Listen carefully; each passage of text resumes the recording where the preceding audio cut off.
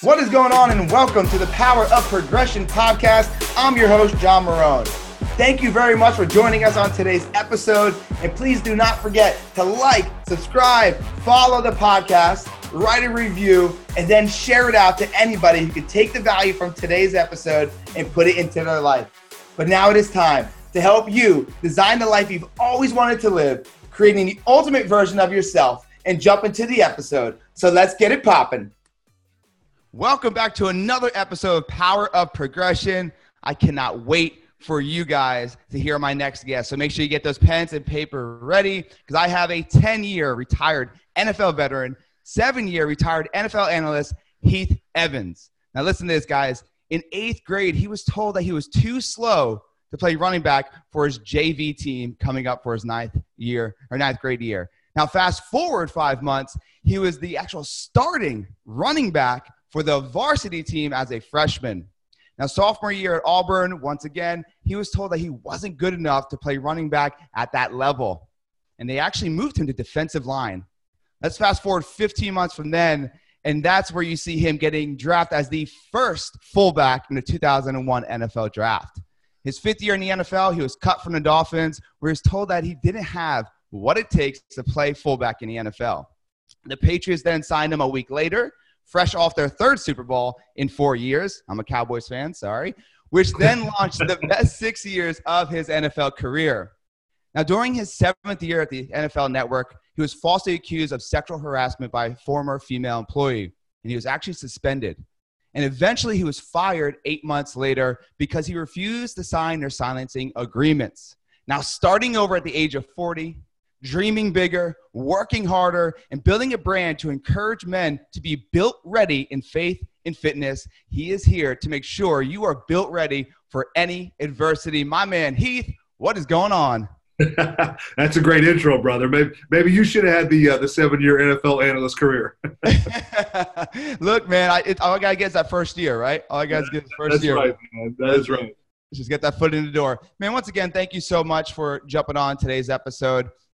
I'm extremely honored and grateful that you've taken some time out of your day and super excited for the value that you're going to drop. When you and I have talked, what I love about it is it goes so beyond football, right? Yeah. So beyond football. Now we're going to talk about some of that stuff, right? But I really want to get into the mindset of it all, right? Yeah. The mindset of it all, the habits of it all, the rituals. But before we do that, those who don't know who you are, give a little background of how you grew up, where you grew up, and kind of what got you started to play in the NFL. Yeah. Florida boy through and through. Grew up in Palm Beach County, Florida. Knew young. I mean, I was 7, 8 years old when I knew I wanted to play in the NFL. And it was so matter of fact, almost to the point where even as an 8-year-old boy, like it kind of came across arrogant. And listen, I can't take credit for it. My parents won't take credit for it. God just kind of just shifted something in my heart young where I knew what I wanted to be. And so there was always a mindset of pursuit, so we were in football. We were out running in trash bags to stay in shape, sometimes to make weight just so I could even play the game. But fast forward, you mentioned the intro, going into my 8th grade year, I was this kind of chubby white boy that was too slow to play running back. And so my dad said, hey, go to this guy in the church. He played in the NFL for 10 years. He'll help you how to get fast. So I went, and then I did everything he told me to do. And then you fast forward a few months, and I was too big and too strong to play JV. I literally played a couple games. I was hurting kids, and so they made other teams, made them move me to varsity. And so I was a 14-year-old kid starting on varsity. But I was just the kid that always wanted to play. And then something in me that wanted to work for it, and my dad taught me to ask questions. My dad made me kind of write my name down on a commitment sheet that I would do whatever he told me to do, workouts, eating, the whole deal. And so I was a Florida boy that loved football, had a dream, put a plan into action how to chase that dream. But by the grace of God, you start building on something when you're 13, and then when you're 22 years old, you get to realize those dreams of being drafted in the NFL. That's incredible. And you just said that, 13 to 22, and you finally got to realize that dream. A lot of people listening to this right now, they own businesses or they want to start a business. Maybe they're in sales, but they want that instant gratification. And we talked about it offline. And before we get into your NFL career and everything, you have really had to understand that instant gratification creates long-term regret, because you got to do that young, right? I mean, you probably got pulled in many different directions to go party here, go party there, or do this, which want to make you make weight. Like, how did you overcome the feeling of instant gratification to understand, fall in love with the process and commit? Well, I had great parents, and I had honest parents, and I had parents that had made a lot of brutal mistakes and had a lot of nasty consequences of life that they had stepped in. And so they were always coming back to me and my sister with like the bare bones truth, from like everything from abortion to bad financial decisions to drugs and alcohol to like literally they just laid it on the line with me in the sense of like, hey, Heath, we love you. And we have made so many disastrous mistakes. If you please just learn from our mistakes. And my dad always kind of came at me like a realist of like, hey, just hold back. Watch your boys. And then watch your boys start drinking. Watch your boys start dating girls that they shouldn't be dating. Watch your boys step into some of the stuff that we all have desires for, and then see what consequences roll out of those. And then if you want those consequences, then go do those things. Because he knew that like there's no special human being. Like if you're making stupid decisions, the consequences are going to catch up and break your back. There is no one that gets excused. Now we've seen there's different levels of consequences. There's guys that literally get away with murder, and then there's other guys that get falsely accused of murder. So like there's different patterns and different ways of life for people, but ultimately there is consequences built into our decision making. And so Mom and Dad had a very unique way, and when you're a kid, you don't really understand what they're doing. And I don't even think they fully knew what they were doing. They were just kind of trusting the faith process of, for both of them, in full transparency, they'd open their Bible and they'd be like, how do we raise this knucklehead kid, Heath, that you gave us, God? He's into everything. He's messing up. He's ADDs, ADHDs, all these different things. Help us, God. And so, but by the grace of God, I think they did a pretty good job. But it is. I mean, and there are some people, I think the instant gratification, like it's never as rewarding. But I grew up around a lot of athletes that didn't work very hard. They got drafted higher than me. And they got Super Bowl rings too. And they made, listen, I was on fullback money. They made a lot more money than me, And so, but I do believe though that because of my process was so much harsher and so much more severe and so much rejection along the way and so much literally just getting kicked in the face and spit in the face. Even now, a year and a half ago, like my life has been full of setbacks that have created challenges that have created, monstrous moments that I know encourage and build up other people. And so that's, it's a long-winded answer, but it's a mindset that I can't take credit for. My parents built it into me, and I also think it's just something that, God makes people different at times, but we can, take what other people have and try to implement those things in our lives. You said two things there, man. I want everybody to listen up. The vulnerability of your parents, I think, is one of the biggest things I want to focus on real quick, because vulnerability, I'm all about that, right? I'm all about being vulnerable because it helps me grow. But the biggest things, it helps others grow. It helps others allow themselves to be vulnerable, to have the opportunity for growth. So your parents at that time were vulnerable. And I've had the pleasure of speaking on stages, and people have told me some really, really crazy stories in their life, and their kids don't even know. Yeah. And it hurts me because I'm like, you don't understand that they don't think they have a sounding board to come back to because they think you don't understand. Yeah. So now that you've had that with your parents and you have two beautiful daughters, how do you mix that? Like, how are you vulnerable with your daughters? Is it hard? Because I have a 2-year-old, right? So she's my most amazing thing happened in my life next to my wife. And she really, really has no idea the stuff that we've been through. And it's like, okay, how do we articulate it? My wife's like, don't glorify it, John. Don't glorify it. Right. Sometimes it was fun in that moment, but how do you do it, man? Well, it's funny. I've had moments forced on me out of my own character flaws, and so I kind of tell a story of my first marriage, where I kind of, in all humility, I was kind of husband of the decade. I married into a very difficult marriage, and I didn't know what I was marrying into. And honestly, it wasn't her fault. She was a victim as a young child, and she had no clue how to be honest, because her biggest fear was if I get honest, then no one's going to love me. And so I walked into a disastrous marriage situation almost from day one. And And so my world got flipped upside down at 22 years old, being a rookie in the NFL, but then also having something that I'd built up in my mind and heart for so long that was going to be this rewarding process and this teamwork, and we were going to conquer the world together and have this support staff, and none of that stuff came true.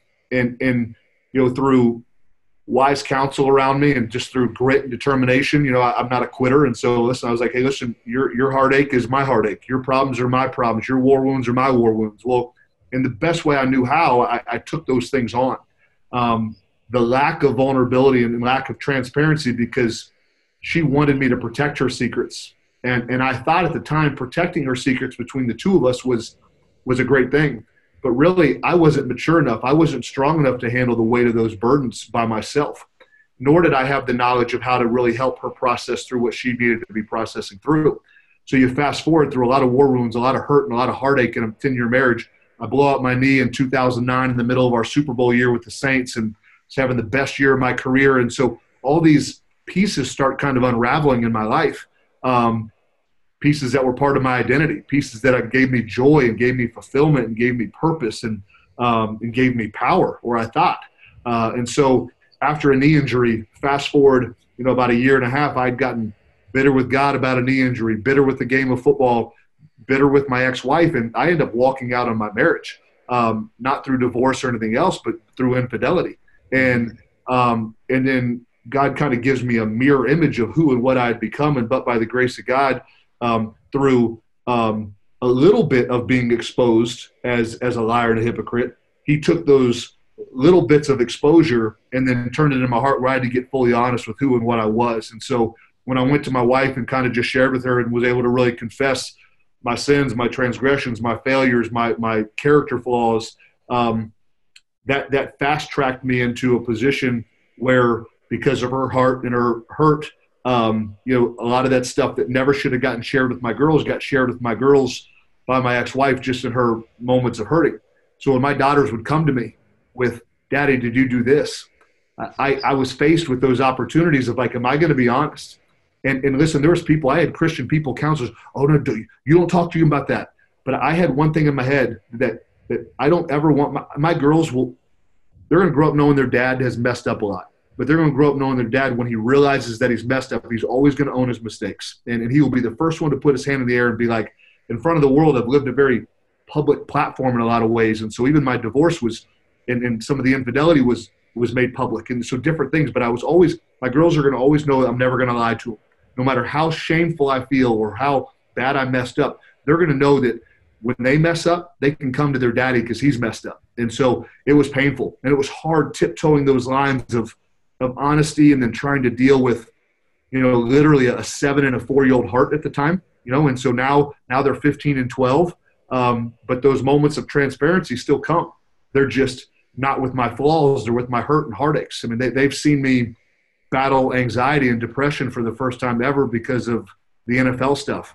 When you get falsely accused, when your name is just thrown through the mud, and people have no clue the difference between a reputation and a rumor. And so the people that knew me, I didn't have one person that dropped off my wayside. Everyone came to my defense. The women at work, the men at work, my family, my loved one, my friends, my daughters. But there were still moments of pain and anguish where they saw their daddy not wanting to get out of bed. And most days I would force myself, but I just know that transparency, that just, here's your dad, and I'm not perfect, and I'm flawed, but we've got a God that's encouraging me, that's building me up. There's truth we're chasing. And I know in the end, that is going to be what moves them forward in their test and their seasons of life where they're in the desert and it doesn't look like there's a way out, but we're going to push through, have faith, walk in obedience to what we know to be obedient to. And we're going to see the light at the end of the tunnel. I love that. Transparency creates transformation. Right. Yeah.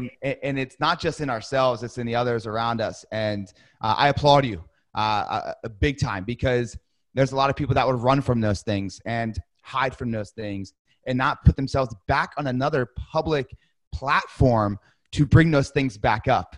Right. Yeah. So, I mean, after it's all said and done, you're no longer on NFL Network. You didn't have to do what you're doing now, which we're going to talk about in a little bit, but you didn't have to do that. But you decided to say, I'm so much an understanding of who I am today that I could face those things now, whether they hurt or not. And I think a lot of people need to hear that when you find out who you truly are, even when you make mistakes, you can face that adversity with truth, honesty, and transparency. Yeah. Well, I mean, shame is a liar, man. And fear is a liar. Those things can eat a man's soul alive. And shame lies to us all day long about who we are, or who we used to be, or what we're capable of.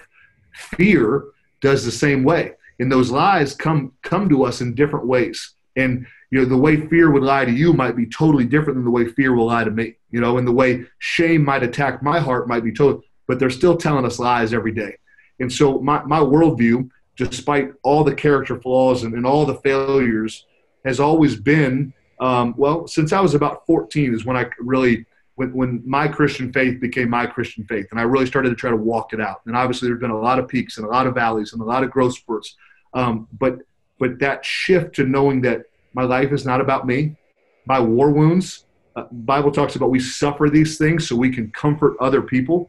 Like, I cannot tell you the amount of men that have reached out to me in the last year that obviously weren't on the public platform, but that have been falsely accused, or that have been hurt, or that have gone through a nasty divorce, or have lost their kids, or something about my pain connected, and I've been able to love on them and been able to encourage them. People need that. And I can so easily look at the Bible, and it's such a where shame, I can spit in the face of shame right away, and I can kick fear in the face, because all throughout the Bible, it is a whole bunch of people worse than me that God's like, oh, but I have a willing participant. I've got someone that will use all his disastrous failures for the benefit of others. And so, okay, I'm the God of the universe. I'm gonna put some magic on that boy's life, and then I'm gonna use him to shake the world. And so I don't have to look too far to find men that have been hurt and broken and made horrible decisions, and yet had awesome impact. A, for the kingdom of God, but B, on people's lives everywhere. You don't have to believe what I believe, but I want to love people. And I knew that if I didn't deal with the shame and the hurt and the brokenness from the divorce, as well as the betrayal of really everyone at the NFL Network, as well as my accuser, my ability to help and love people was going to be cut off. So if I was going to get bitter and angry and not forgive, I'm done. I can't love my girls. I can't love my next wife. I can't love people. I can offer you and your audience absolutely nothing if I am bound up in bitterness and anger and fear. And so it has been and I'm still on it, man. I'm in this season of life has been treacherous in one ways, because every comfort, every Band-Aid, every false sense of security, from a great job with financial resources to a woman to love, to just security, to all these different things that they've been stripped away. And so I'm sitting here kind of left with my heart wide open, going like, am I going to shut it in with something else, or am I going to let these war wounds heal so I can love other people? And so I'm fighting every day to let the truth of God's word heal my heart, and then just keep myself in a vulnerable position where I don't have all the answers, but people around me know that man, I'll sit down and I'll listen. I'll pray for you. I'll take you out and buy you a donut. I mean, like, whatever it is. Like, I always want to love people. You mentioned something earlier, man, about questions, right? And shame, man. Shame is like limited beliefs too, right? So shame and limited beliefs, they really weigh on us, and they hold us back from our own greatness. And with the questions that you kept saying, I just knew how to ask questions when you were younger, right? You knew how to ask questions. Now, as a grown man, do you utilize question asking to yourself in order to make better decisions? Do you ask questions to get resources or become resourceful to now, yes, let those wounds heal, but maybe help in a situation you need help with? Because I think a lot of people are scared to, and it goes back to vulnerability. They're not asking themselves, let alone anybody else, the right questions or a question at all. And I think that's a big piece that people miss. That's a key ingredient for fulfillment. Yeah, man, I'm always asking questions. I mean, so like, let's just, from the business side of things, man, I was a heck of a ball player for 10 years. I believe I was the best in the business at helping the layman at home understand the game of football, and in 45 seconds breaking down a play to kind of bring it alive to people. I love coaching young kids. I love just breathing life into young athletes. But when it comes to business and setting up everything in this social media day and age to formulating the right LLC or the right corporation, all tax laws, all this different stuff, man, I didn't have a clue. I'd run my own charity, but I had people that had really kind of come alongside me and helped me with all the business stuff. I was just out there asking for money to help a lot of kids. Mm-hmm. So I've been everywhere from Seattle to Houston to Miami. I have been all over this country in the last year, taking advantage of the resources that I have around me. And some of these guys are owner of Top Golf, a $5 billion corporation. Some of these are roofers that have, dominant roofing, companies in South Florida. But I am asking for all the information I can possibly get. In the terms of asking the questions to myself, I don't know if I ever really, literally 15 minutes ago, I'm upstairs laying in bed, just trying to process through a YouTube video that I just watched about just some heart healing. And the video was talking about really the way God made us. We have a brain, but then we also have like an intestinal brain that so much of what goes on in our gut fuels this. And so how we store anxiety and store fear and anguish and shame, like it's actually stored in our almost intestinal lining that gives us doubt, that gives us anxiety, gives us depression up here, and how these feed each other. And so I'm sitting there laying in bed, like kind of walking through this process, like trying to deep dive into and do I still have things in the unforgiveness department or the toxic feeling department that I got to walk through? And so now I was praying more. I'm like, God, I need you to show me what these are so I can deal with them, because we're so good at hiding our wounds. We're so good at deflecting and just putting Band-Aids on stuff that we don't even know we have Band-Aids on it's like Band-Aids on cancer. And so, but we're really great at exposing everybody else's wounds. Right?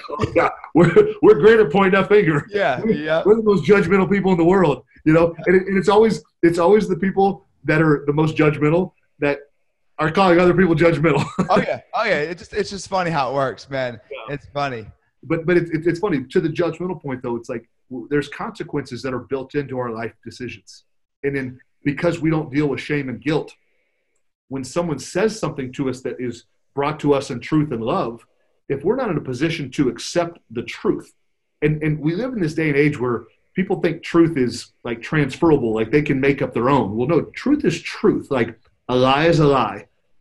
We shouldn't deceive people. We shouldn't gossip. All these things are bad for our own souls, but people want to create their own morality. And that just is an impossibility. And so I think unless we're in a position for people to really speak truth into our life, we're always going to feel judged. And when I was in seasons of life where I wasn't walking the way that the scriptures, asked me to walk, I always felt judged by people. But it was me judging myself because I ultimately knew in my soul I wasn't doing what I needed to be doing. I wasn't being the dad I needed to be. I wasn't being the leader I needed to be. I wasn't being the lover of people I needed to be. And so it was internal judgment that I was pointing the finger back at people just because that truth was hitting me in the face and I didn't like it. And so I wasn't in a position to self-reflect at the time. And so therefore I'm like, judgmental, jerk. I was the jerk, Yeah. And nowadays I think we think about like, it's not like what I think about me. This is what people go through. It's not what you think about me. It's what I think that you think about me. And it's just this vicious cycle, right? Versus like, I love who I am, my flaws and everything included. And it's just learning from the mistakes that you made and asking the right questions. So the video you watched real quick, was it Naveen Jain? No, it was, it was a husband and wife, team doctors. And they honestly, I'm trying to think if she was actually a doctor. It was about a 20-minute video, and one of my mentors sent it to me, and we were on the phone yesterday for about an hour. He's like, I'm going to send you something. He's like, you might think this is a little weird, but I want you to watch it, and I want you to process through it, and then I want you to pray about it, and then let's see what comes from it, And so I'm going to go back and like watch it again, and I'm so bad with names and stuff, but I don't even remember who it was. But and I honestly, I wouldn't recommend it yet, just because I I'm so hesitant. I know I can always point people to the scriptures. Like, you can just open up that Bible and like, there's going to be, open up Proverbs. There's all kinds of wisdom about relationships, about business, about how to deal with nasty people, about how to forgive people. There's just so much practical wisdom. So I'm always cautious of like, when someone gives me something, like I really want to see the benefits of it before I would ever start speaking that to someone else. Because like, even in this like this podcast world that we're in right now, that you and I are partaking in doing this, there's just so much false information. And there's so many people in a good, with a good heart, trying to lead people down a path of life and joy and peace. And yet it's not the truth. And so I'm always very cautious. I'm never going to take credit for a lot of stuff I've said, because I've either stole it from the Bible or I've stolen it from some man or woman in my life that I've seen them walk out that process. And I know the benefit of the truth they're living, not just speaking out of their mouth. Yes, there is, man. It's a very trafficked area, not just podcasts, the coaching realm, everything. And I'm glad that you wait to push that out. But Dr. Naveen Jain, just sidetrack and side note, he actually is a big believer in that our true mind is in our gut. And he's a self-funded, he does a self-funded thing where you could test out your levels and all this stuff. I'll send it to you. It's mind-blowing. I listened to this guy speak twice from stage, and mind-blowing. But I'll send it to you. Totally off topic, but yeah, incredible. Here's the cool stuff. So like, when you get to know the Bible, the Old Testament was Hebrew, the New Testament is a lot of Greek. But when you look into the original language, like when God is talking about our heart and guarding our heart, that the word in the Hebrew for heart means intestine. It is literally, it's not this heart that's beating the blood. That word in the original Hebrew language is like to guard our soul. Like this is like where our soul is feeding this. And, wow. And we live in this such day and age now where the antidepressants and the mental health battles that we fight in, and the anxiety and the depression world, and we're trying to medicate them in so many ways. And I say medicate because some people actually take medication, but some people are chasing fame to medicate depression. Some people are chasing a woman. Some people are drugs, alcohol, like whatever it may be. We're trying to self-medicate these things. And I honestly believe getting to know a lot of these entrepreneurs in this mastermind coaching space day and age, I see these men and I get the kind of behind the scenes action of their lives. And I see the hurt and I see the heartbreak. And what drives them is pride to succeed, which even when you succeed in the earthly realm, it never fixes their heart issues. And so it's such a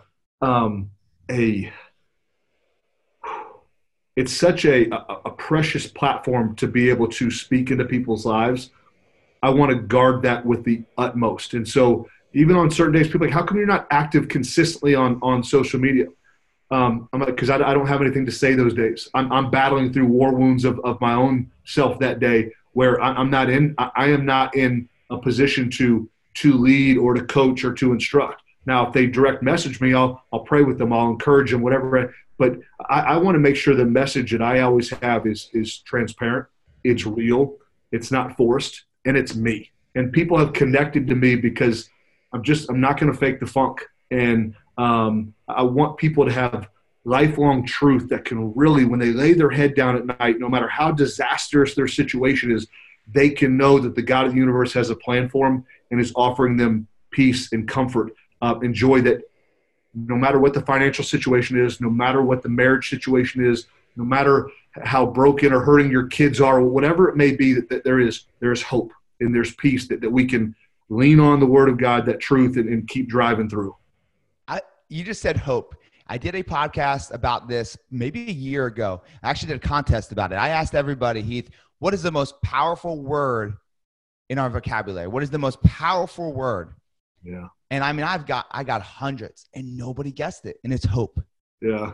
Just hope. Like it's that moment when you just hope just brings that sense of, I could just make it one more day. Hope. Yeah. I could just push through. Right. And I love that you said that. Let's rewind, but it actually probably still happens now. When you were in 8th grade, you're told that you basically weren't good enough. When you're, in Auburn, they told you the same thing. NFL told you the same thing. You have all these levels. And I say with new levels come new devils, right? That's the truth. In all these levels of your life and seasons of your life, you've had somebody tell you you're not good enough. And most of the time, people listening someone has told them that in some shape or form, and it's stuck with them. And because it's stuck with them, they never went to even extend themselves to get to the next level. You've done it multiple times with people literally telling you, you're not good enough. You're not good enough. You're not good enough. How did you overcome that, especially at a young age and today? How do you overcome that limited belief that people just try to swallow you up with and have you live in this bubble of not good enough for what you want? Yeah. It's such a loaded question. And the truth is, I don't fully know. I'm always going to be very quick to give my mom and dad credit. And then, but that feels so deadening to some, because they're like, Heath, I didn't have a mom and dad. I didn't have a dad that loved on me the way that you did. I didn't have a mom. My mom took off. My mom was addicted to drugs. My mom was a meth head, whatever. And so, but the truth is, I got a lot of power and resources from a mom and dad. And so if there's a mom and dad out there that's listening to this, that's thinking about tapping out on their marriage, that's got a couple kids, man, maybe stick it out for your kids. Like, because those kids, they need a mom and a dad. The one thing that's under attack more than anything in our world is this family, because like there's power in that unit. Whether it's, obviously, I would never encourage anyone to stay in a dysfunctional, abusive, I'm getting beat, all those different things. And so I would always be careful with my word. But in a family that's just trying to war it out together, that is just trying to get it right, there is such power in that. And kids, what I've realized about Ava and Naomi, kids are A-plus students at home. No matter what kind of grades they make at school, there's no BSing your kids in the home. They're all A-plus students. They see, doesn't matter what comes out of your mouth, they see how you're living, And so I saw how my parents were living, and I think that gave me hope, and I think that gave me strength.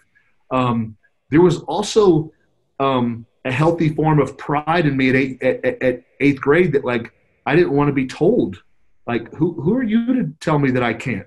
But I also had to realize that at that moment in time, I was chubby and I was slow, and they were right to some extent. There's so many people that'll just stop at the fact of, like, who are you to tell me this? I'm better than this. But they'll never self-reflect about the truth that's being delivered to them. Oh, I love that. And so I was too slow. I wasn't good enough. But God had blessed me with a foundational athletic core that in a summer's time, I could go run my 2 miles a day, run my 10:40 sprints, do my 2 agility trees every single day and not miss it no matter what, Monday through Friday. And then literally transform my body over the course of the summer, and then go back and do what I did, which was play a couple games on JV, and then they moved me to varsity because kids were getting hurt. And so I set a plan, but I first asked for help. And before I asked for help, I had to self-reflect on what they were telling me, and was it true or not? And it was true. So this domino effect, if you want to look at it backwards, people love to look at the end result, but you gotta backtrack the steps. I first was like, dang, this hurt. I don't want to be an offensive lineman. But what they're saying is true. So how do I get to where I want to go? Let me ask for help. I went to my dad. My dad's like, I don't know. Go ask Ken Stone because he played in the NFL. So there was this process that all got started to put into place, all because I was willing to be like, is this true? Most people want to fight against the truth that they're being spoken to, or that's being spoken to them. And so they're stuck right where they're at, not because someone's lying to them, because they're lying to themselves. They're not willing to say, is this true? I had to go back and be like, man, some of the stuff that I thought I was doing really well in my first marriage, I wasn't. At the time, I was doing the best I could, but no, there's truth to this that now I can fix. So, when I get to say I do again, I'm not going to make those same mistakes. And so you got to be willing to swallow the truth. You said self-reflection. That is the ingredient, man. I think that's the ingredient. They either one or two things. They're like, no, that's not me, like you said, and they push forward with no real, I'm going to say fixing the issue, but no getting actually better. Or they're like, oh, it is true. and they don't even really self-reflect, and then they just go into this little cocoon of, average life, right, and being comfortable. So I think that's the ingredient you just said there. Guys, listen up. Like, if anybody's ever told you're not good enough, you don't have what it takes, whatever it is, sit back, be coachable, like Keith said, but also like say, okay, what do I need to fix? Is this true? And if so, what do I need to fix? And then you did what I love that you said it. I just asked somebody for help, right? I asked myself first, like, if I were to do this, how would I? If I were to do this, how would I? And it's like, I don't know. So I'm going to ask somebody that does know. And you just domino effect of asking people. I love that. And ask other people. Like, so for me in my relationships, what I've learned to do, especially with my daughters now, is mom, my sister, females that know me well, know my disposition, and then get to see me interact with my daughters. Hey, am I doing this well? And when I open myself up for that instruction, we all have blind spots. And so they see things that I think I'm doing well, but I'm not. And I don't even the way my facial expressions are coming across to your audience right now, they're like, man, he's so intense. When I'm like, I don't even feel intense. Like it's just me, but when I'm talking to a 15 and 12-year-old girl, I'm trying to love them, but they're like, Dad, you're scaring the crap out of me, And so those are things where, like, if we really want it to improve, if we really want to be great, like, just ask people and make sure they're worthy to speak into your life and people that love you and they're invested in you, but make sure they're people that aren't just going to tiptoe around your feelings. We don't want yes people in our life. I can't think of one yes person I have in my life. If I ask people that I am invested in, they're going to tell me the God honest truth about how ugly I'm being or how great I'm being. And I think those are important. I do want to add one thing. I talked about the kind of JV experience of being told I wasn't good enough. Well, my situation in Auburn, I was told I wasn't good enough. But the only thing that changed was time and opportunity. I was good enough. I had already proven I was good enough. But I had a coach, or maybe the God of the universe, putting me through a test and a trial and a season of life to build something in me that this world needs, And so my sophomore year, my freshman year at Auburn, I was all everything.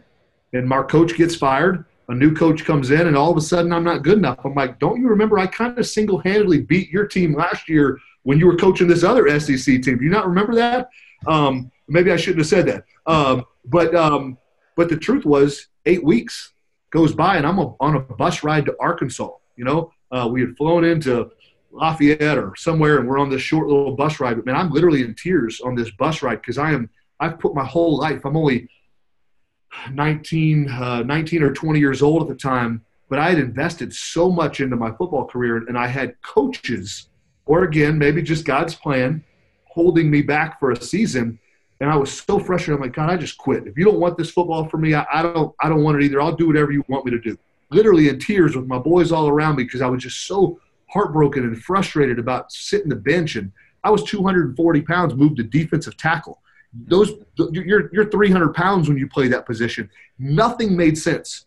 And I would tell people, when nothing makes sense, God's up to something. So surrender to his plan and just be as obedient as you know to be, getting that Bible, and then stuff will start coming together. But time and opportunity was all that was needed there. I was able to faith it out, to walk it out. And then when I got my opportunity, I exploded. And then the rest was history. And then I was the first fullback drafted about 15 months later. So there's different seasons of life when people tell us we're not good enough. Sometimes it's true. And we need to digest that truth and be like, okay, I got to change. But then other time we got to no. God's made me who I am. I know who and what I am. I know the work I've put in. And I know what they're saying. But I'm going to stand the test of time. And I'm going to ask other people, am I missing this? And then if those people come back and they're like, no, Heath, you're on track, stay on track, trust the track, and then bulldoze walls, and that's what we did, I love it. You definitely bulldoze walls right into the NFL. And let's chat about the NFL, man. I mean, obviously you see what you see from TV, but what are some of your greatest memories from the NFL, or some things that maybe weren't so public that you just have great stories about? I love hearing stories that aren't as public, and getting my audience a little sneak peek. Well, 2007, it was actually February of 2008. My Patriots team had just fallen to 18-1. The Giants had just beat us in the Super Bowl. And everyone from the great Tom Brady to the Teddy Bruschi's to the Bill Belichick's and me, middle of the roster to the punter, heads low, walking into that locker room. And for the first time in the NFL corporate setting, I got to see the most powerful form of leadership ever. I got to see Bill Belichick, with all of our heartbreak, all of our despair. I mean, listen, when you get to 18-0 and you're on the verge of doing something that no one's ever done, in a day and age of NFL parity that no one ever thought it could be done, and you're like right there and you can taste it. And you're the better team, but that day the better team beat you. And you just want 99 more times to play that game again because and everyone else pretty much knows if you play it again, it's going to come out different. But that's not the world of the NFL. And Bill comes in, not in tears, but broken, and apologizes to all of us. Our offensive game plan kind of got tossed out the window pretty early in that game. And he came in there and took full ownership of what went down and literally told us that he had failed us and that he took full ownership and full responsibility of that loss. And you just saw the weight on him because it wasn't words. It was a heartfelt, broken emotion of like, I didn't perform at my best today. And now these 53 other men in this coaching staff and this ownership and the wives and the kids, everyone that could be affected by the legacy of 19-0, you saw it in his face. He truly believed he let his team down. The humility, the ownership of mistakes, even though, listen, football's a crapshoot. Like we're looking at the cross over there and like, all right, I think they're probably going to call this defense, so we're going to call this offensive play. And, we see him do this, so we're going to try to adjust. But it is a game of educated guesstimates is what it is. Yep. And so there was no fault in Bill. He did the best he could in that moment. But his ownership of holding himself to a standard that's higher than anyone else and then literally trying to take the pain of the team away from us and carry it himself was one of the most powerful things I've ever seen. And I've heard other coaches be like, this is on me. But they literally said it like that. This is on me. Just put it on me. It was words. It was like, this is a good message. And so this will get a good Sports Center clip. I'll say it. What I should do. Yeah. Yeah. But Bill, in that moment, like I just remember other than my dad, like never having more respect for a man in that moment. And then, he had already earned my trust years before that. Just the greatest coach, one of the greatest men. But just what that did in my mind that day, it cemented him in my mind far different than really anyone else I've ever come in contact with. So that wasn't really a highlight. It was a low light in the sense of a loss, but a highlight in the sense of a man being a man in what leadership really looks like. Yeah, I was going to say that, man. What a leader. What a leader. And I've also heard stories that, like, whether you're like you said, Tom Brady or you're the punter, he treats you the same exact way. And there's, he'll make fun of you the same way. This is just what I hear. Is that true? I mean, it's all true. I love that. Yeah. Well, no one's bigger than the team. Yeah. And you see it every year when it comes to contract negotiation time because there's a guy that feels like he's worth an extra $1.6 million and Bill's like, what's best for the team? If I give this guy this extra 1.6, that means I can't pay the special teams guy what he deserves to get paid. And that special teams guy might be the guy that wins us the Super Bowl in the fourth quarter with a tackle inside the 20 that causes a fumble and changes the game. And so he's always about balancing this roster that no one – he's not more important than the last man on the roster, that practice squad player. It is everyone. What are we willing to sacrifice? Are we all willing to submit to one authority, which is Bill? But knowing that he's never going to abuse our submission to him, that he is going to outwork all of us. And so this perfect placement of – my dad taught me when I was young, anything with two heads is a freak. We always need to have a leader. Mm-hmm. But that leader always needs to be outworking, outserving, outperforming everyone under him or her, because that's what true leadership is, servant-hearted mindset. Yeah, I've got the position of power, but I'm not going to will my power over you. I'm going to come up underneath you, and I'm going to build you up. I'm going to speak life into you. I'm going to give you the words of wisdom. I'm going to give you the game plan. I'm going to give you everything. And then if you're willing to submit to what I'm giving you, then we can coexist in this way where we all thrive. The team gets more glory. Everyone individually gets more glory. But if that one person, if there's that one chink in the armor, feels like you're gone, because he knows that one cancer, if he lets that one person that's a cancer stick around, maybe that's $20 million he has to cut away with. But he knows if he lets that $20 million cancer stay, it's going to cost $150 million of cancer by what that one bad attitude, that one lack of submission will do to the rest of the team. And so he's cutthroat, but he's cutthroat from a position of trust and leadership because he's outworking everybody. Anybody that's a business owner needs to listen to that. He talks about having a cancer. You know when there's a cancer in your office. You know when there's a cancer in your business. The thing comes down to you are not okay with having that conversation because it may be your best quote unquote guy or girl. It may be the most productive person. It might be your kid. Yeah.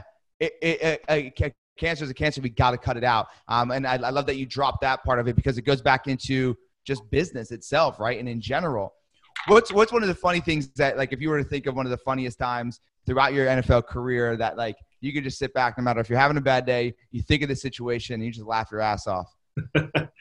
Well, God rest his soul. But Junior Seau, I had the privilege to be a teammate with briefly in Miami before they cut me, and then again in New England.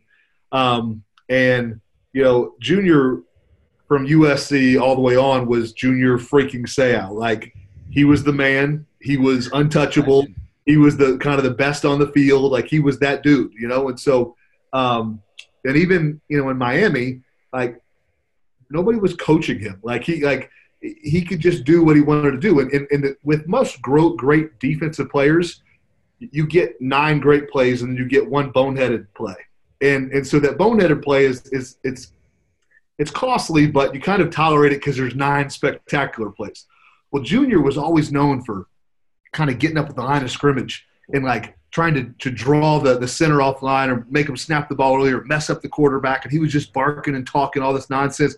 Well, you know, once a game, sometimes twice a game, he'd jump off sides and cost the defense 5 yards. Well, everywhere else, that was acceptable because that's 55. That's Junior Seau. Well, not with Bill Belichick. So, like, it was like the first week Junior got there, and he hadn't done anything in a game yet. It was just all in practice where he would jump off sides doing what he was trying to do. Well, Bill gets him in a team meeting and just starts ripping into him. You're not worth the 5-yard penalty, blah, blah, blah, blah, blah, like this, all this stuff. Now, Junior called everyone buddy. Like, so if you're there at 5 o'clock in the morning working out, buddy, like everyone's buddy, all right? And so, Junior, you got to picture our team meeting rooms and all, like, the Hall of Famers and the greats in there. And they've all been chewed out. You know what I mean? So all these, you know, Tom Brady, first ballot Hall of Famers, to the Teddy Bruschi's and the Mike Vrabels and the Rodney Harrisons, and these lists go, the Ty Laws, these lists goes on and on and on and on. So they're just waiting because they know that Junior's never been yelled at. And so he stands up, and Bill's just getting into him. And he stands up in the back of the room, and he's like, buddy! Like, to Bill, because he couldn't believe he was being chewed out and like, mother F like everybody else. And so it was just – and our team room erupted because we'd all been there. And, like, I was the middleman on that 53-man roster. But you had the greats that, like, you know, if Brady threw an interception, you know, Bill's coming in there, Brady, what is this, Christmas? You're giving away gifts early. Yeah, I mean, just you know, you're too focused on your next GQ magazine shoot. Well, get your head out of your rear end. You know, like, just giving it to him, you know. And so Junior had never been challenged or yelled at like that a day in his life. And to see him stand up in the back of the room, arms like, buddy, we died. The whole room was laughing, and Bill's up there with just, like, straight killer face, like no smirk, no nothing, you know. My cheekbones hurt because I could see it, man. That's phenomenal. That is phenomenal. So you won a Super Bowl with the Saints, right? Real quick, because we're running out of time here. What was it like to win a Super Bowl? And the reason when I say Super Bowl, anybody listening, is think about like that big goal that you have. Think about that big like mountaintop. For an NFL player, for 99% of them, the mountaintop is a Super Bowl, right? The Hall of Fame, whatever it might be. But Super Bowl is definitely while they're playing. The mountaintop, you got there. I'd love to know what it was like, pros, cons. Like this is I really want to know. Well, and this is where I get real. And it's always hard because so in the middle of that year, it was week 7. We're down in Miami. We are the number 1 rush offense in football. We're the number 1 pass offense in football. Fullbacks don't score touchdowns. I had 3 touchdowns. We were like, I was thriving. So everything that I had learned from the Patriots organization, everything I had suffered through for my first 4 years in Seattle, I got to take to New Orleans and be a small piece of their leadership. And then our team had just hit a stride, and we were unstoppable on offense. It was, I still think, the best offense that's probably ever been assembled in the National Football. You couldn't. Our O-line was dominant. They could pass block. They could run block. We had pass blocking tight ends. We had run blocking tight ends. We had pass catching running backs, and we had running backs that could just tote the rock. We had it all. Wide receivers that could blaze. Wide receivers that could juke you and be athletic. We had it all. But I blow my knee out. I blow my knee out. The next week I get voted, midseason All-Pro. And then I watch my team go on to win the Super Bowl without me. And so there's a champion in me that was just so excited for my boys. The city of New Orleans that, was 3 years post-Katrina, 3.5 years post-Katrina. A family unity of the city of New Orleans that is just something so special. You can't put your finger on it until you taste it yourself. The fan base – the love, the passion they have for the Saints it's uncanny. It's the closest thing you'll get to SEC football in the NFL. It's awesome. But the punk in me was sad and was like a little bitter because champions don't want to take credit for anything they didn't have a part of. And I had a part of building the foundation of that championship team, but I wasn't a part of the championship team the day they hoisted the championship, or the Lombardi. And so it was such an inner struggle. And that, not the victory, but the process did lead to some bitterness in me. It was just one extra thing. The marriage was so hard. The knee injury was so painful and so brutal. And I was thriving. Like I was in year 9, and everything that you dream of, like, started to come together. And then it gets shortchanged. And so there was such joy and such an awesome team that I got to be a part of. But the champion athlete in me has never really taken ownership for any part of that Lombardi. Was I there through training camp? Yes. Was I there through the first 7 weeks? Yes. Was I absolutely dominating at my position? Yes. Was I missed after I left? Yes. And so all those things are somewhat comforting. But at the end of the day, you want to be on the field, blood all over you, grass stains, feeling the sweat in your mouth, the dirt in your eyes of what it feels like to be a champion in that moment. And I missed that. So it's been hard. But for any Saints fans listening, or even former teammates that happen across this, like, there's nothing that could take away from the joy in my heart that got to watch those guys experience their joy. It was just hard to attach to it because I didn't feel like I was a part of it, That's deep, man. And that's something I think, going back to you needing to heal, that's something that you need to go back and heal somehow. And that's just telling you what I hear and I see. Yeah. And that's got to be hard. But the most important thing is, remember, is, and as cliche as it sounds, it's not the destination, it's the journey. But it's not the journey, it's the person you become when you bust through all those obstacles, the more empowering person for this obstacle, right? And then you got to go through another obstacle, and then now that's the unstoppable version of you. So all the obstacles that build up for you to get that Super Bowl championship, that's the most important thing, because it's created the person who you are today. That ring means nothing. It's what you did in between that time. It's the person you became. And everybody listening to this, if you get to the mountaintop, realize it's not the mountaintop that matters. It's the blood, the sweat, the tears, the person that actually you became to allow you to get to that mountaintop. Because without those obstacles, you wouldn't even be able to get there, let alone sustain that mountaintop. Yeah. And it's awesome, man, that you're vulnerable about that situation. Well, and the truth is there's so many stories out there about the guys that get to the mountaintop and they think it's going to be that one thing that satisfies their soul. And when they get there, I mean, Deion Sanders tells a story about his first ring. He thought it was going to bring peace and contentment to his life. The night of the Super Bowl, he's about to drive his Lamborghini off a cliff in California because it was so deadening to his soul because he thought it was going to be something. You know, and I kind of correlate it to us in business. You know, we want to get the bigger office, and then we get, you know, the Bentley, and then the Bentley doesn't. So then we got to get the Rolls Royce, and then we maybe the jet, and so we'll get the jet. But then the jet just doesn't. And then, but it's that big old freaking yacht. And then I'm going to get that yacht. And then before you know it, you've got everything this world says that you need to be satisfied. You got the beautiful woman with the rock on her hand, the healthy kids, the beautiful house, all the stuff. And yet you're more dead in your soul than the day you started building your empire. And I always caution people that there is this hole in our hearts that the God of the universe is the only one that can fill.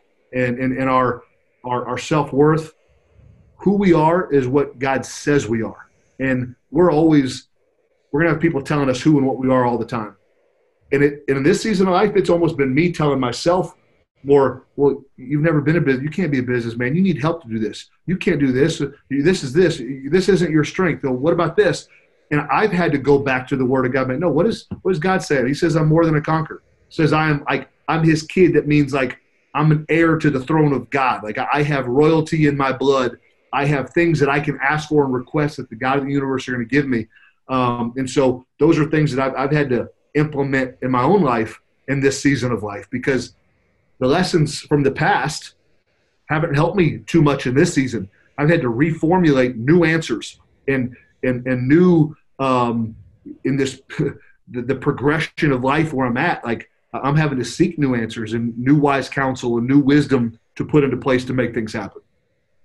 And you're doing it at a high level, as far as you're making it happen, right? You're not sitting back. And that brings me to talk about Built Ready, man, and what you have going on. Because when I saw you on Instagram and you know, Michael Hearn and Todd Abrams, who's a friend of mine, I was like, all right, let me dive a little bit deeper. And I took your 4-week challenge or whatever it was, and I'm on today's the second to last day. Today I get to do legs day.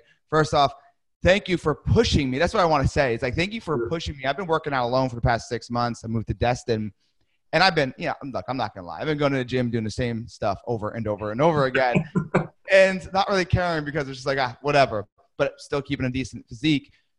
I go to your 4-week challenge, which was Built Ready, and I'm doing walking lunges, and I'll be real. I knew I needed to do it, but I'm like, he's watching me right now, I feel like, so I need to do it, right? I'm doing a foam roller. As simple as a foam roller is, I'm like, I'm driving to the session. I'm like, I don't want to foam roll. I got to do it though. I have to do it. So the accountability of just signing up for that and the progress, I'm telling you, it's so the Built Ready, you could talk about it, but I had knee surgery about 3 years ago.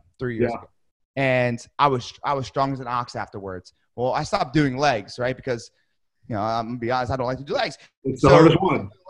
And then all of a sudden I go to do your challenge and I can't even do a leg extension for more than 10 pounds. And I'm like, wow, this is embarrassing when I used to pin it down. And this on my left leg. 4 weeks later, just to fast forward and let you know, 30 pounds, one leg, which is a huge accomplishment for me. I'm able to do one leg extensions when 4 weeks ago I could only do 10 pounds.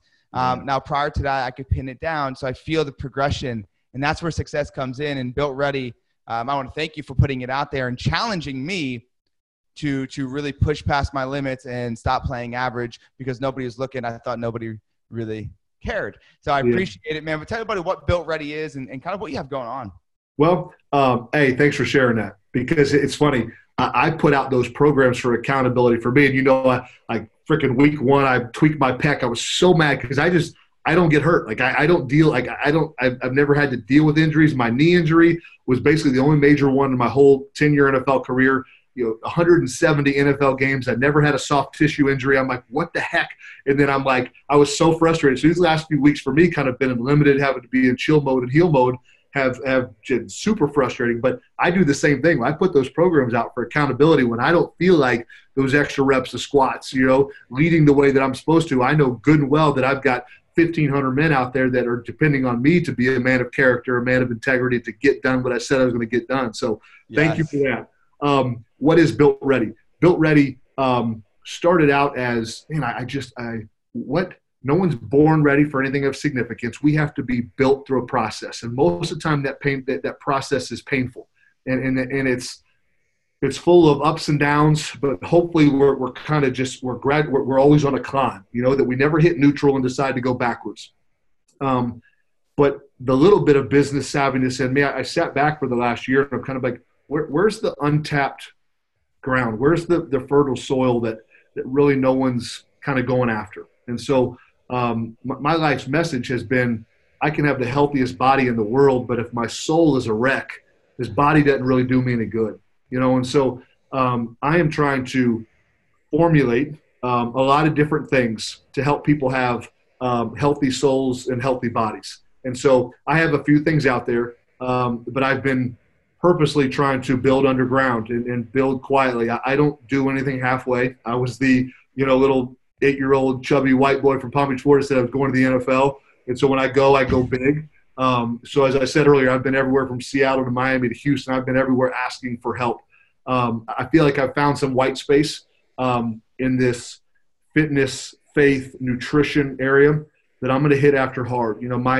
My way of dieting, I've kind of done them all. For the athlete, for the guy that wants to be healthy as a horse at 65, I think there's a certain way that we need to eat as men.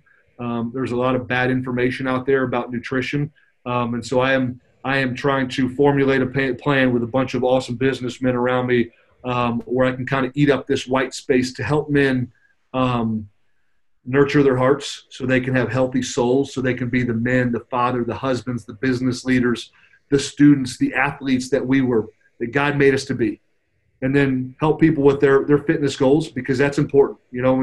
Half the part of our healthy gut is going to be healthy eating, But as we talked about earlier, if we're not really engaging with getting the toxic crap out of our gut as well, no matter how well we eat, that gut is still going to be feeding anxiety, depression, anger, rage, bitterness, and that's what's going to be coming out of our mouths and our minds and our eyes and ears and everything else. And so the goal is I'm going to give people actionable steps to have a healthy soul and to have a healthy body. And then as those two come further and further and further together, we get more powerful and stronger men and women that are having lasting impact, that are raising awesome kids, that are loving people, that can walk through this earth, turn the other cheek when people want to gossip about them, when they want to betray them. They're so – doesn't mean it doesn't hurt, but they're so healthy that they don't have to return hate for hate, and they don't have to return anger for anger or gossip for gossip. And so that's the goal. It's a huge goal, but I'm going after it, man. Yeah, look, you've had big goals before and you've accomplished it. So it's incredible to sit back and watch this season and watch the rest of your journey. And glad to be a part of it. And where can they go find Built Ready so they can go ahead and sign up for it, whether it's a 4-week challenge or whatever? Yeah. Instagram, everything's being fueled through Instagram right now. So Heath Evans 44 on Instagram. BuiltReady.com is up and running. It is a very baseline site. There's some merchandise. When we do some of the 4-week challenges or 6-week challenges, we put them up on there. But all the information is consistently on my Instagram. And that's the easiest place to find it for now until we expand this thing the way that it needs to. Well, guys, go do Built Ready, because in 4 weeks, I promise you will see tremendous amount of speed, acceleration. Like I said, I go to gym every day. I'm in good shape, right? And my legs look good. But I know the reason I stay away from it is because it hurts. It actually hurts to do legs. My knee just kills. And it's helped me. And the biggest thing, everybody listening, it's not just I can now, go ahead and have, 400% now I can do more than my one leg.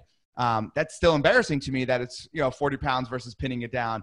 But the most impressive thing is I could run around on my daughter and climb with my daughter, and I could bend down on my daughter, and I can keep up with her craziness because I just feel so much better. So I appreciate it, man.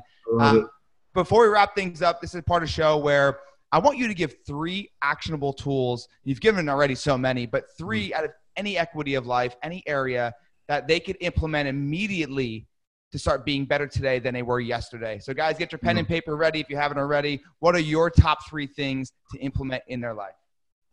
People don't plan to fail. They fail to plan.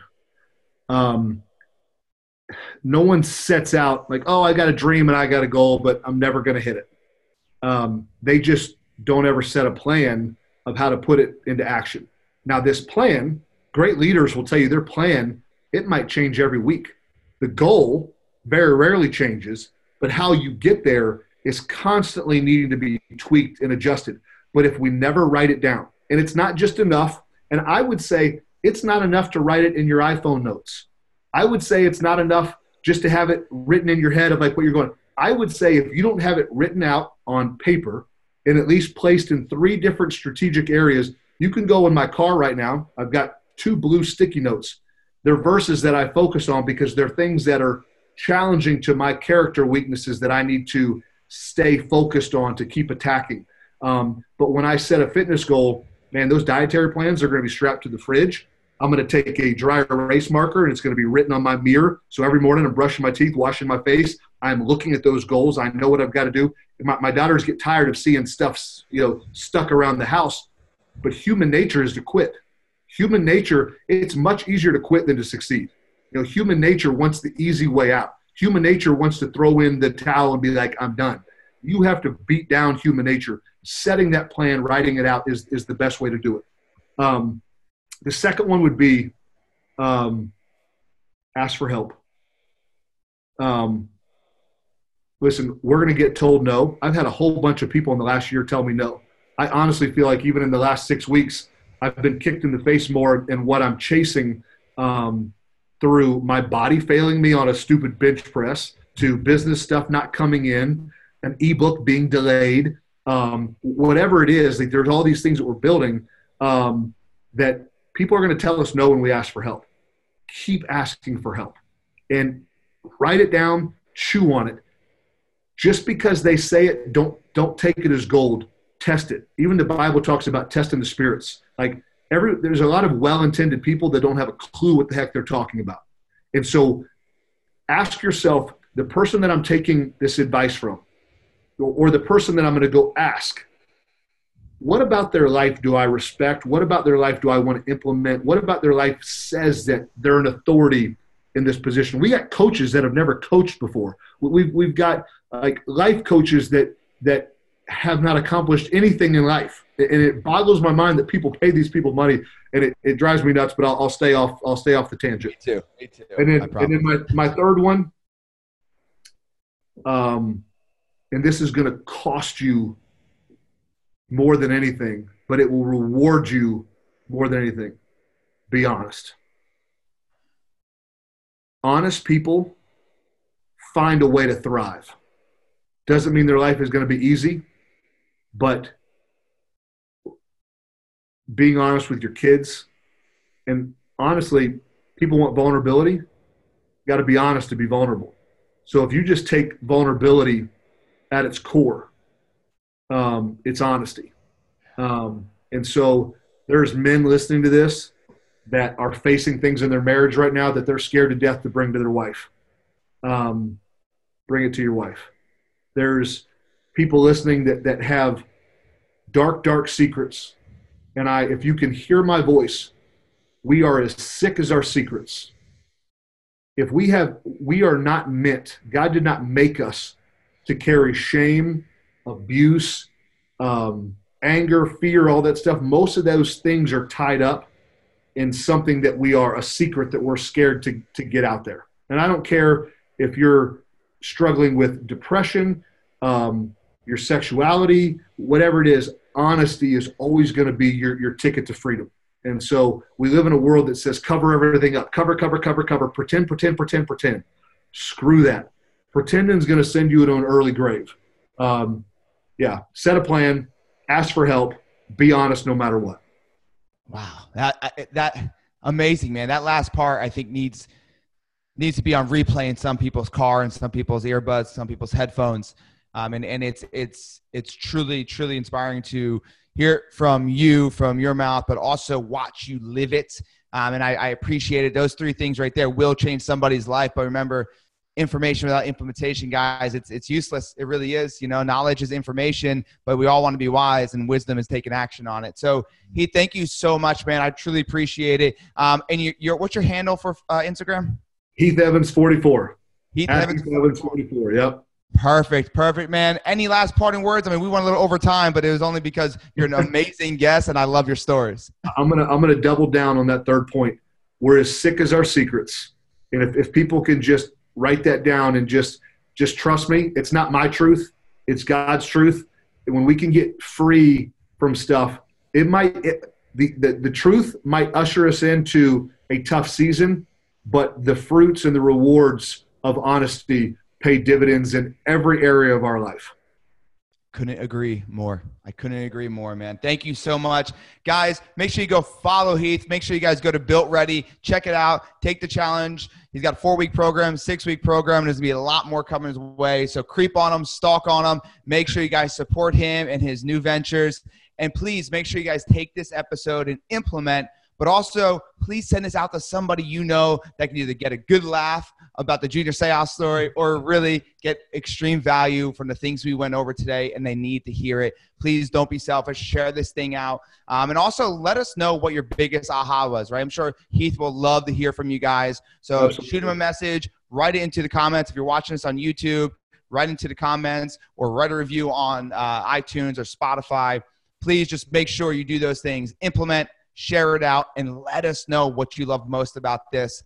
Make sure you guys go follow me at Real John Marone. And if you need anything, go ahead, shoot me a DM, shoot Heath a DM. We're here to help you, and he is here to help you be built ready for any adversity. Heath, thank you so much, man. I appreciate it once again. You're a phenomenal human being, and I appreciate you taking some time out today for us. Jay, thanks for having me, brother. I really appreciate it.